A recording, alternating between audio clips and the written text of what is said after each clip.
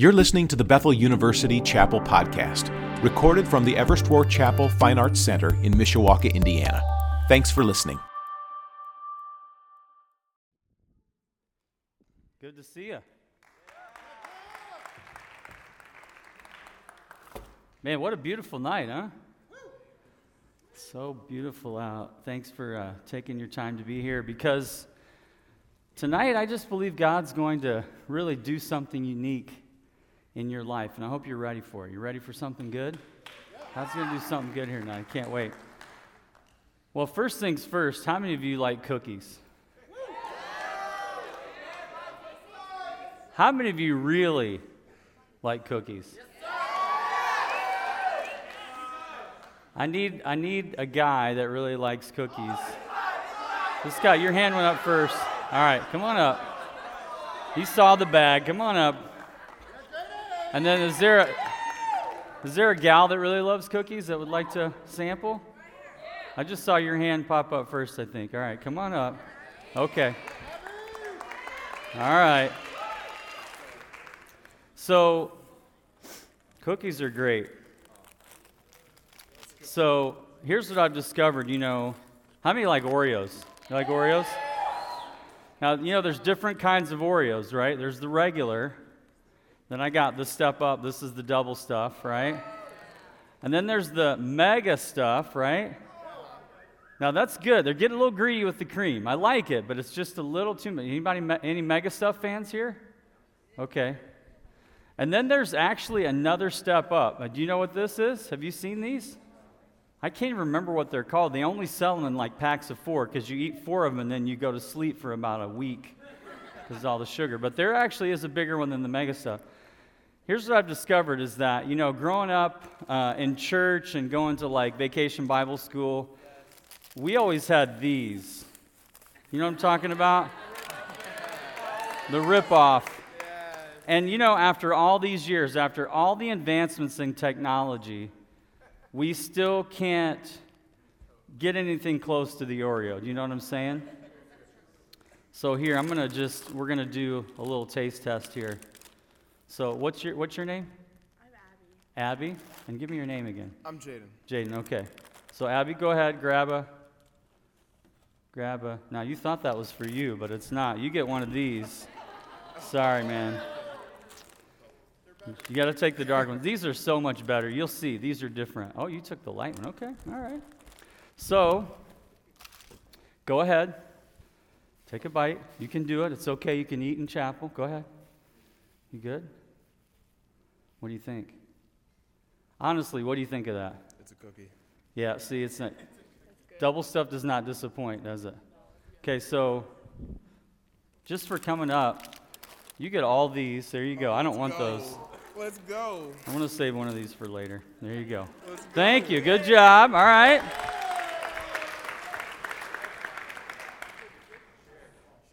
If you have any, look at this. So sweet. You're too kind. So the thing is, you just can't beat the Oreo, no matter what. You get the generic. Of course, you pay less for it. It's what we're going to talk about tonight. Really, is one example of many. It just when you're following hard after Jesus, and you're just chasing Him, and as we've talked about, and that dream He has for you is chasing you. What you'll find is that everything else just doesn't compare. It's all counterfeit. It's all cheap. It's cheaper. And it just doesn't fulfill like the real thing. And that's really true of what we're going to talk about tonight. And I gave you a little preview this morning. I told you what we're going to talk about because this is where the story goes. And there's some of you here that are meant to have an impact and an influence and a platform in your life to do so many great things. There are some people in here, I believe, that you have the potential to impact millions of people. And it doesn't matter who we are, how much influence we have. The one thing that will derail you quicker than anything else is this particular issue that we're going to talk about tonight. Because when you don't follow God and be obedient in this particular area of your life, it leads to such self-destruction. It's amazing how something that can be so good that God made can be so counterfeit in the expressions that we see all around us today and throughout history. So this story, we're going to continue on and just put it up here as a reference. Hopefully it'll show up on the screen. Yeah, Genesis 39. We're going to just pick up where we left off from this morning. So in verse 7, right at the end of verse 6, it says, Joseph was well-built and handsome. Ooh la la, there it is, ladies. He was well-built and handsome. And after a while, his master's wife, do you remember what his master's name was? Potiphar. Okay, Potiphar was his boss. Joseph was not there by choice. He was sold into slavery, remember? So it says, after a while, his master's wife took notice of Joseph and said, come to bed with me. Ooh la la, there it is. She notices him, and we don't know exactly how old he is at this point in the story, but he's still young. And so she starts to come on to him sexually. Verse 8, but he refused. And take note of that. Take note of that. He refused. And this is what he says. With me in charge, he told her, my master does not concern himself with anything in the house. Everything he owns he has entrusted to my care. No one is greater than this house than I am. My master withheld nothing from me except you, because you're his wife. How then could I do such a wicked thing and sin against God? And though she spoke to Joseph day after day, he refused to go to bed with her or even be with her. Wow. So right there, we're going to stop just for a second and notice that when you think, and I hope some of you guys are kind of writing these thoughts down that I'm putting up here, because I want you to remember some of these things. Joseph refused here to sin against God. Notice his language there. He said, how could I do such a thing and sin against God? How could I do this? Now, being a young man in that position, there's lots of different layers going on here. This is obviously a very clear example of sexual harassment. It's sexual temptation. But there's also a power dynamic here, because here's Joseph. He's a foreigner, right? He's not from there. He's in Egypt.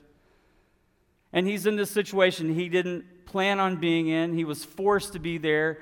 And now all of a sudden he's got a little bit of power. But you've got Joseph, who's still not a person in position of authority over Potiphar. Potiphar is this person of great power and authority, so he has authority. Joseph has this vulnerability without this authority.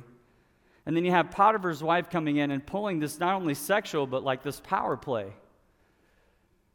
And Joseph had to have probably been thinking several things, like number one, maybe, we don't know, but maybe he thought, well, if I do this, if I give in, maybe it could be actually good for my career. I could maybe actually even go up in the ladder, so to speak. Because if I can win the affections of my boss's wife, that could be a good thing for me. But he also could have played it out the other way and said, well, maybe if I do this, it could backfire. If he finds out, then I could literally maybe even be a dead man. So when you think about this temptation, it's a no-win situation. I mean, what is Joseph going to do here? If he says yes, he's going to enjoy it for a short time, but then there's going to be a price to pay. There's going to be a secret life. But if he says no, talk about an uncomfortable dynamic. So there's this power play, and she is playing here with the position that she has over him, but he refused. Notice that he didn't try to justify it. He could have said, listen, this is a situation I didn't want to be in. I didn't want to be a slave here. I didn't want to work for Potiphar. And, I just feel forced, so I guess I just need to do it. He could have justified in his mind, but he didn't do it, and he made it personal. He didn't make it personal for him. He made it personal with God. Did you catch that? He said, how could I do this and sin against God? And sometimes when we are tempted, we lose that part of the equation. We are just focused on ourselves. Remember, we've talked about it already this week. There's people that want to go through life alone without God. And then there's people that want God to follow them. And then there's people that want to follow God. And if you want to follow God, you have to go where He's going. And He's not going to lead you into situations that are outside the boundaries. And there's boundaries here.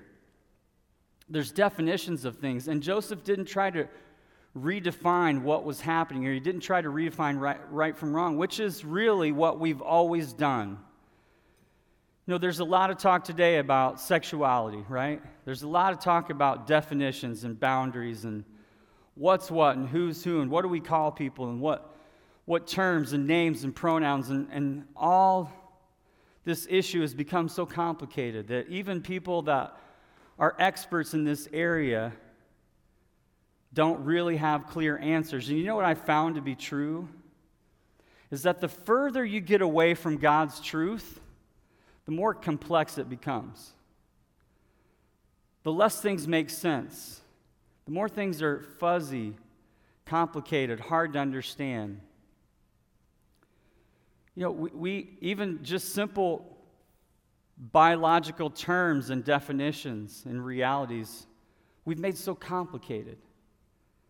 And I'm not here to make any statements about anyone, wherever you might be. I'm just saying that God has a clear set of boundaries. And when we start trying to justify or stretch or fit something for our own needs or desires, the further we get away from God's truth, particularly in this area, because you may have heard at some point, like, all sin's the same. So, you know, hey, you might commit adultery, and you might lie, you might murder. It's all the same in God's eyes. Well, in one sense, that's true because it's sin. But listen, don't kid yourself and think that all sin is the same.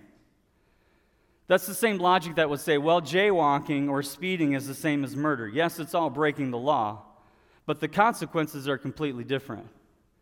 I'm not saying that there's like different levels of hell or punishment. I'm just saying that the more you get away, and just if we use our common sense and read the scripture and try to understand, in areas like sexuality, God definitely sets apart sexuality in terms of the sin that it is and the consequences. And so in this particular situation, he didn't try to redefine it. He just said, this is what it is. I can't do this. And I think sometimes when we think about this particular area, we think, well, what can I do? What can I kind of get away with? And so just using this stage as a spectrum, let's say you're here, and this is holding hands, and down there is going all the way. And a lot of times what we do is like just imagine thinking of it this way, like you're driving a car and you're in a parking lot, and you think, well, I'm not going to drive my car and park it down in that space representing going all the way, because that's just, I can never do that. I'm not going to do that. And so I'll just park right here in this space. And then you might be tempted, you know what? I'm not going to go all the way down there, but I'll park right here. I mean, I'll just go a little bit further, and it's still okay. Like, that's still so far away. And then after a while, sexuality has this progressive nature to it. And then it's all of a sudden, well, it's like, we're going to stay here for a while. You know, this is okay. We're good.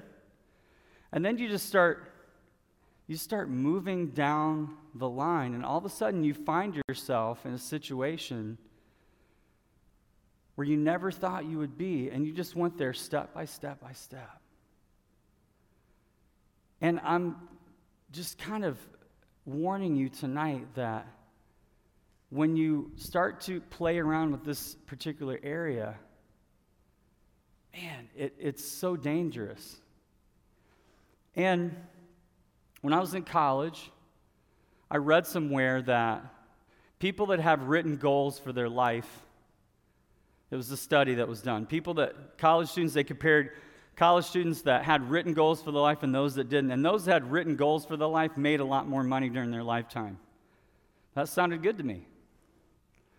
So I made a list of goals. And there were different accomplishments, things that I wanted to do or participate in and be a part of. And I still have that list. In fact, I looked at it the other day.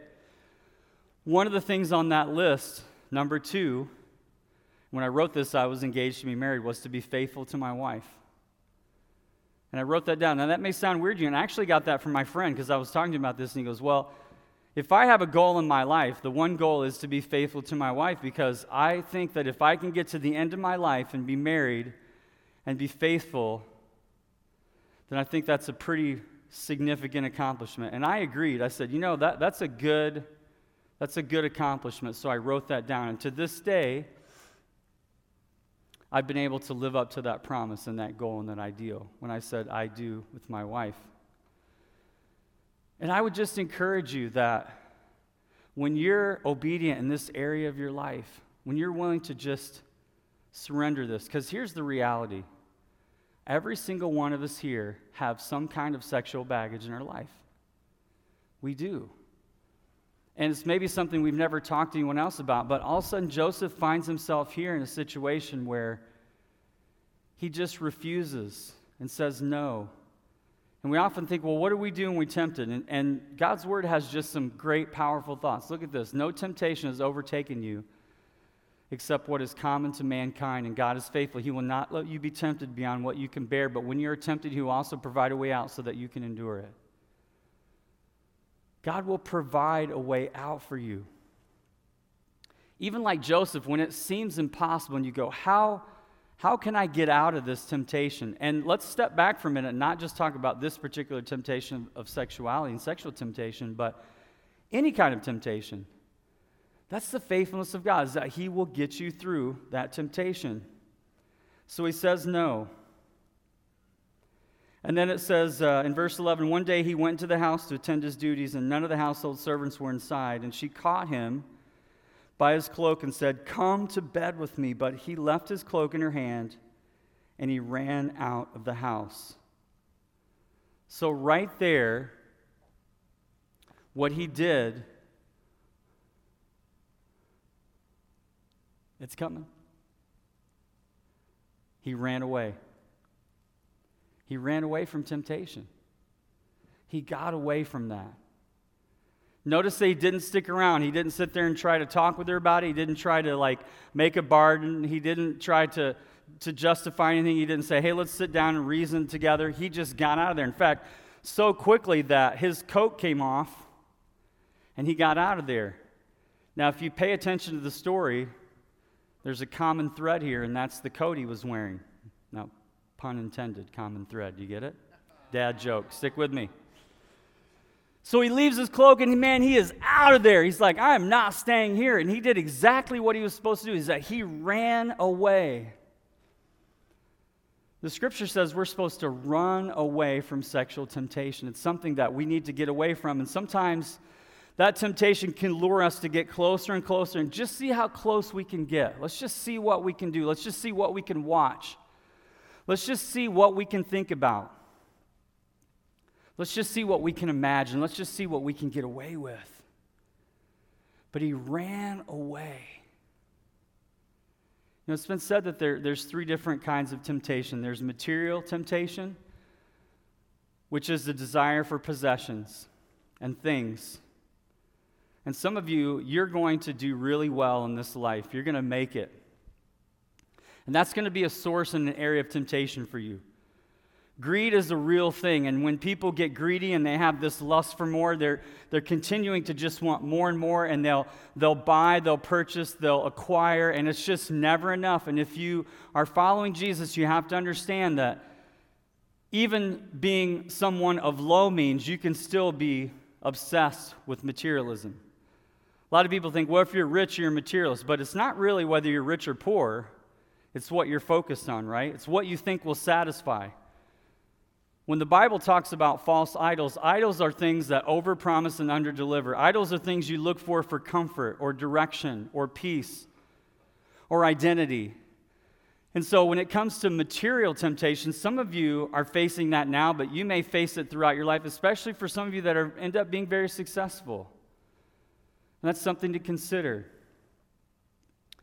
There's also personal temptation. Personal temptation is when you have this desire for control. It might be control in your own life. It might be control over others. When we think about this, throughout your life, you're going to face one of these three, if not all of them, continuing on a regular basis throughout your life. You might be struggling with this idea of just a lust for more things or a lust for more control. And then the last one's what we're talking about a little bit more tonight is sexual temptation. It's this physical desire for someone else. You know what I've found over the years? Sean and I were talking earlier, and next year we've been married 30 years. I can't even believe that. I've been married almost 30 years.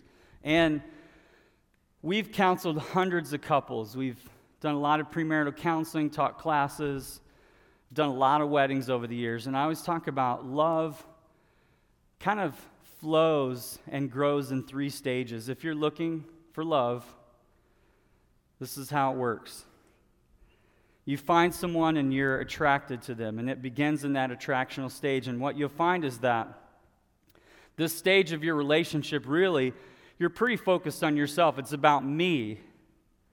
But then if that relationship continues and you can get beyond kind of that initial phase of attraction, you go into the next phase, which is that phase of a relational phase.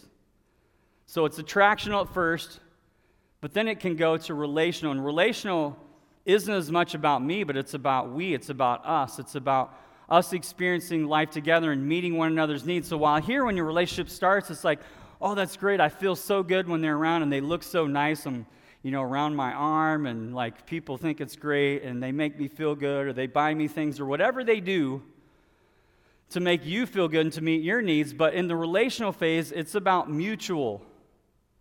It's about a mutual thing. And what's really sad is I don't think a lot of marriages get to the last and most beautiful phase. And that phase is the unconditional phase.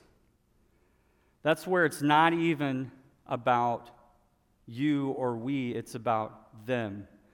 It's about the other person. Scripture uses different words for love. In English, we're kind of boring. We just kind of have the one word. But the one word they use in Greek in the New Testament is agape. It means supernatural, unconditional. It's not really even a human love necessarily. It's just so focused on the other person. It's not really, I don't think, attainable outside of faith. And this is the kind of love that no matter what, you're going to love them, even if they never love you back. Obviously, we know this is God's love for us.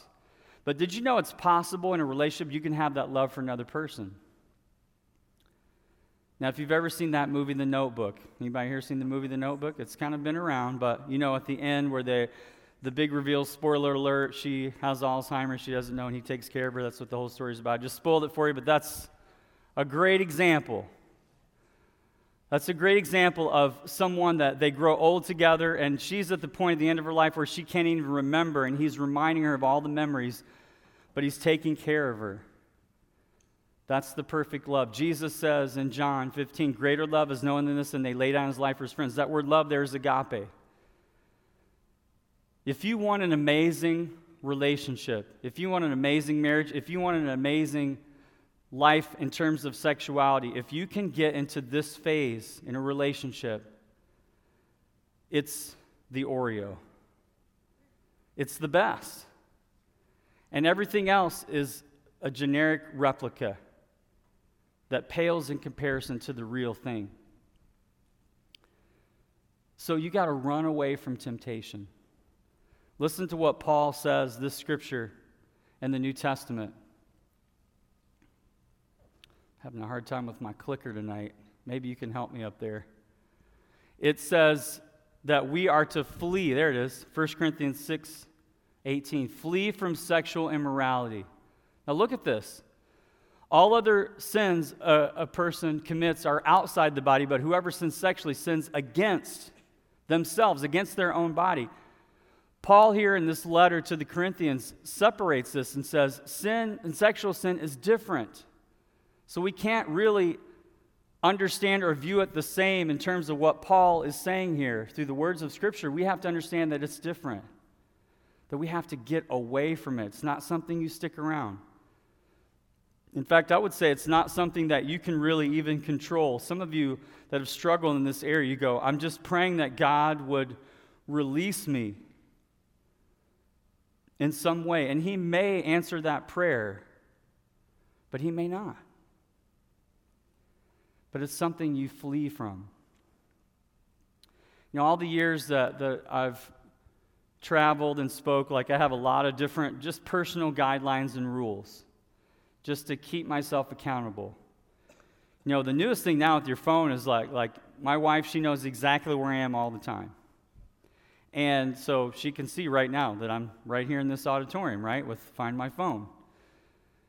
And I remember a few years ago staying at a conference with a friend, and it was a conference I was speaking at, and I went out one night, and we were in this hotel, real busy place in downtown in a big city, and we were going out, me and some friends, to grab something to eat, and all these ladies from the floor that we were on jumped into the elevator, and you could tell, man, they were going out to just party it up. They were talking about it, and so they went out and they hit the town, and we went out and we grabbed something to eat. And then I sat in the lobby later that night and talked with a mentor friend of mine that I don't get to see very often. And we talked to about 1 a.m. And then I was going to go to the elevator, go upstairs to the 11th floor, and go back to my room. So said goodbye to my mentor friend, and he left, and I got in the elevator, and right before the doors closed, all these 5 ladies that were out got into the elevator. And you could smell what they were doing. They were just having a good time out there drinking it up. So we got in the elevator, and all of a sudden they started to kind of notice there's a guy in the elevator, which was me, and started talking to me and started kind of flirting with me. And then the doors opened, and I'd forgotten, but we all were on the same floor, and they were like, "Oh, are you following us?" And I was like, "Believe me, no, I'm not following you." And so this was a bigger hotel, and we got to the first turn in the hallway, and we turned the same way. I was going to my room, they were going to their room, and then we took a second turn, and we got to my room and to their room, and they were right across the hall from each other. It's late. The guy I was staying with in the room with me was already in bed, a friend of mine, and I do that. I don't like to stay places alone just because of things like this. So I'm standing there, I'm pulling out my key, and these 5 beautiful women looked at me and said, "Why don't you come inside? Why don't you come in the room, hang out for a while?" And I'm standing there, and it was like time stood still, and I sat there, and I thought to myself in my mind, no one would ever know. No one would know at this moment if I were to go in that room. My roommate's asleep. No one knows I'm here. I was leaving the next morning. And all that's flashing through my mind so fast. I'm going, what do I do in this moment? Because here I was trying to build all these protections into my life and still found myself at this place of great vulnerability. And I looked over at them, and they're looking at me like, come on in. And I grabbed my room key, and what seemed like forever, getting this key out of my pocket. And I looked at him and I said, I don't think my wife would probably appreciate that, and just kind of made a joke. And then went in my room and collapsed in just total fear and panic at what just happened. Because I thought to myself, would a typical guy, even me, want to go in there? Of course. But I had to run away from that temptation. And young men, young women, I'm asking you, if you want your life to count, if you want to see God's fullest blessing on the dreams He has for you, regardless of what your past is. Some of you are sitting here and you're feeling this growing sense of guilt and shame because of mistakes you've made in the past. And let me just say that God is the forgiver. God's the grace giver. God's the redeemer. God is the restorer. And please allow that forgiveness from Him to overtake and overwhelm your soul if you're starting to feel that way. Because regardless of our past, whether we would say we've been obedient or disobedient in this area, it's if we just allow ourselves to just chase after God and trust Him and flee from sexual temptation. Some of you here that are going into maybe some kind of ministry leadership.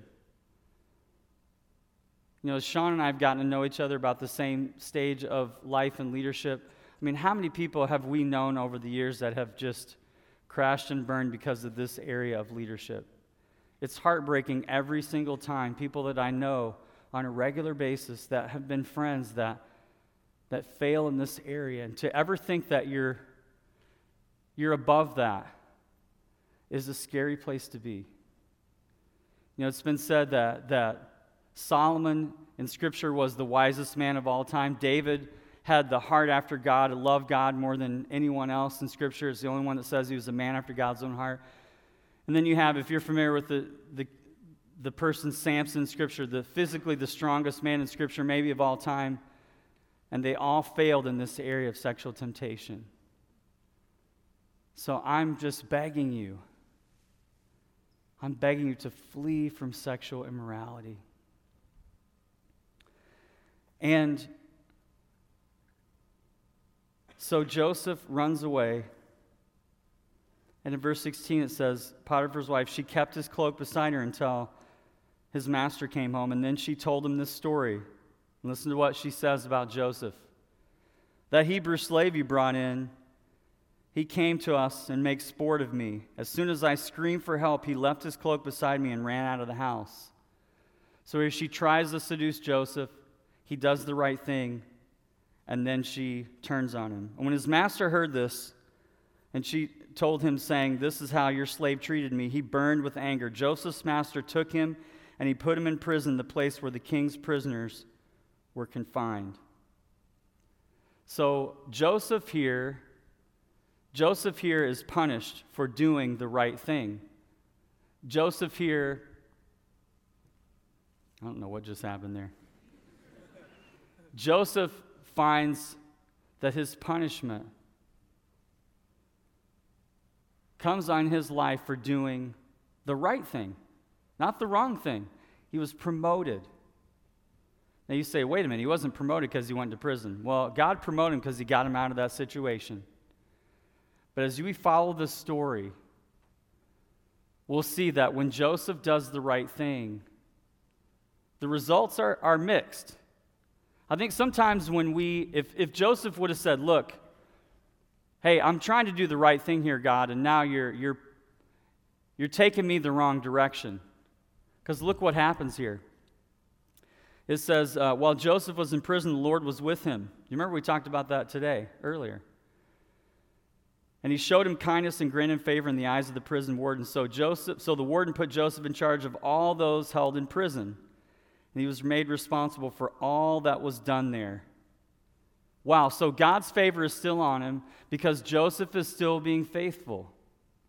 So he's promoted through this punishment. And what I found is a lot of times we judge our obedience by the outcome rather than by the reason. We say, well, I did this and it didn't turn out right, so either God's against me or I did something wrong or whatever, and we judge the outcome instead of judging the reason why we did it. And you know, God looks at your heart. So when you live this life and you're doing the right thing, don't always expect it to end up like you think it would be, because this is the same that happened with Joseph. Some of you here are being faithful right now and you feel like you're being punished. You feel like God's against you. You feel like, well, I'm doing this and it's just not happening. So what's up with that? Why am I not moving forward? Why do I feel like God is always holding me back? I'm doing my best to be obedient. But you got to know that this faith that's moving you forward, sometimes you're promoted through things like punishment. And this isn't punishment from God. This might be punishment from others. You know, when wildfires sweep through different forests, and this blazing heat just destroys everything. It just wipes out seemingly every living thing there. Animals, plants, everything. But there's something really strange that happens in certain parts of the country when a forest fire just rages through and destroys everything. There's a certain tree that actually thrives during a forest fire. It's called a lodgepole pine tree. And a lodgepole pine tree, the pine cones that fall to the ground are wrapped up really tight, and they have this resin from the tree that seals them up. And what releases and melts that seal and opens up that pine, and where these trees truly thrive, is from the heat and the intensity of forest fires. It's amazing to me when we look at creation, all the examples we can find to help guide us in the right way, because to me this is an example of how you were built to live. That some of you here are going through a storm of temptation in your life right now. You might be tempted in what we're talking about here. You might be tempted when it comes to control or material possessions or sexuality, and it's just raging around. You think, I can't make it through. I'm going to get destroyed by this, and it's just not going to make it through. And God is saying, you will thrive during these times of struggle. That you will actually grow and thrive. That you will actually see new things happening in your relationship with Christ when everything around you seems to be falling apart and you're still being obedient as best you can. You may not be able to be perfect, but you're being obedient and you're surrendered. And if you're chasing hard after Jesus, you will find that you're like this pine tree. That while everyone else around you may wither and everything else around you seems to be dying, that you'll be growing and thriving in Christ. Because that's how He designed you to live. He designed you to overcome. What I know is, just as Joseph faced this temptation day after day after day.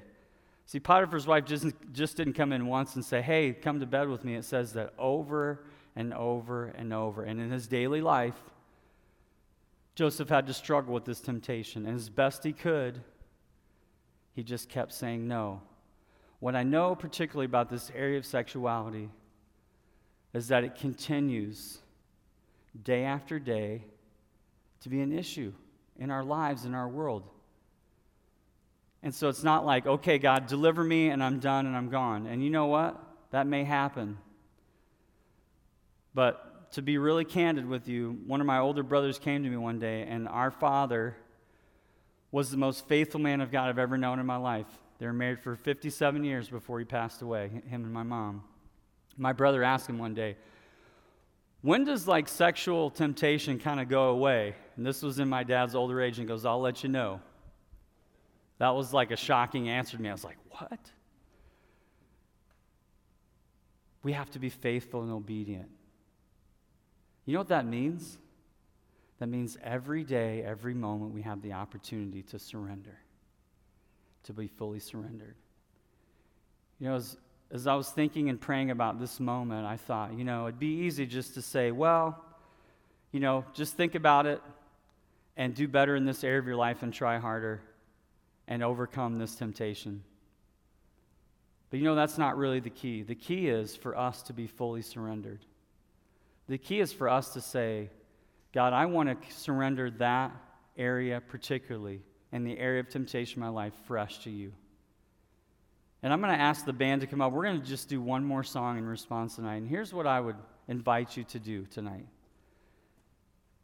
This week is such a special week. And sometimes we talk about, inspirational things like this, and we get all fired up for our faith, and I love that. But I think that a lot of times what it comes down to is just driving a stake in the ground and saying, God, I just want to be obedient and surrender no matter of my past. Some of you here are struggling in an area of temptation, and some of you here are just struggling to be obedient. Some of you are struggling because of your past. But listen, let's be honest. This is something that every single one of us as human beings, there's something in this area of our lives. And the moment we can be honest with that, and the moment that we can say, God, I just want to be obedient. I just want to follow after you. Even if I've messed up in my past, which all of us could say. So I want to invite you to stand right now. And I want to invite you, and you can do what you want, but I think it would be great for every single one of us tonight to just step forward and kneel or stand and say, God, I want to be surrendered in this area of my life. Sometimes it's like, oh, that's kind of embarrassing or whatever, but can we just be real about it? Can we just be real? Yes, can we be real? It's a real thing. Man, we are surrounded in this world by this issue, and it's like sometimes in the church we just can't seem to really be real about it, and it's real. And some of you, there's an intense battle in your heart and your life, and God is just waiting for you to surrender that to Him and to give you the strength to overcome. That scripture in 1 Corinthians 10, no temptation has seized you except what is common to mankind, and He will provide a way out. He is faithful to you. So I want to invite you. I want you to, as we sing this song, to step forward and let's just close with a time of prayer for one another to be obedient. You're here tonight, I believe, because you want to take a step of faith in your life. And so I'm inviting you as we sing to come forward and let's just have a powerful time of surrender and prayer together. All right, let's respond. Thanks for listening to the Bethel University Chapel podcast. Subscribe to the podcast and get more information at chapel.betheluniversity.edu or check us out on the iTunes Store by searching for Bethel University Chapel.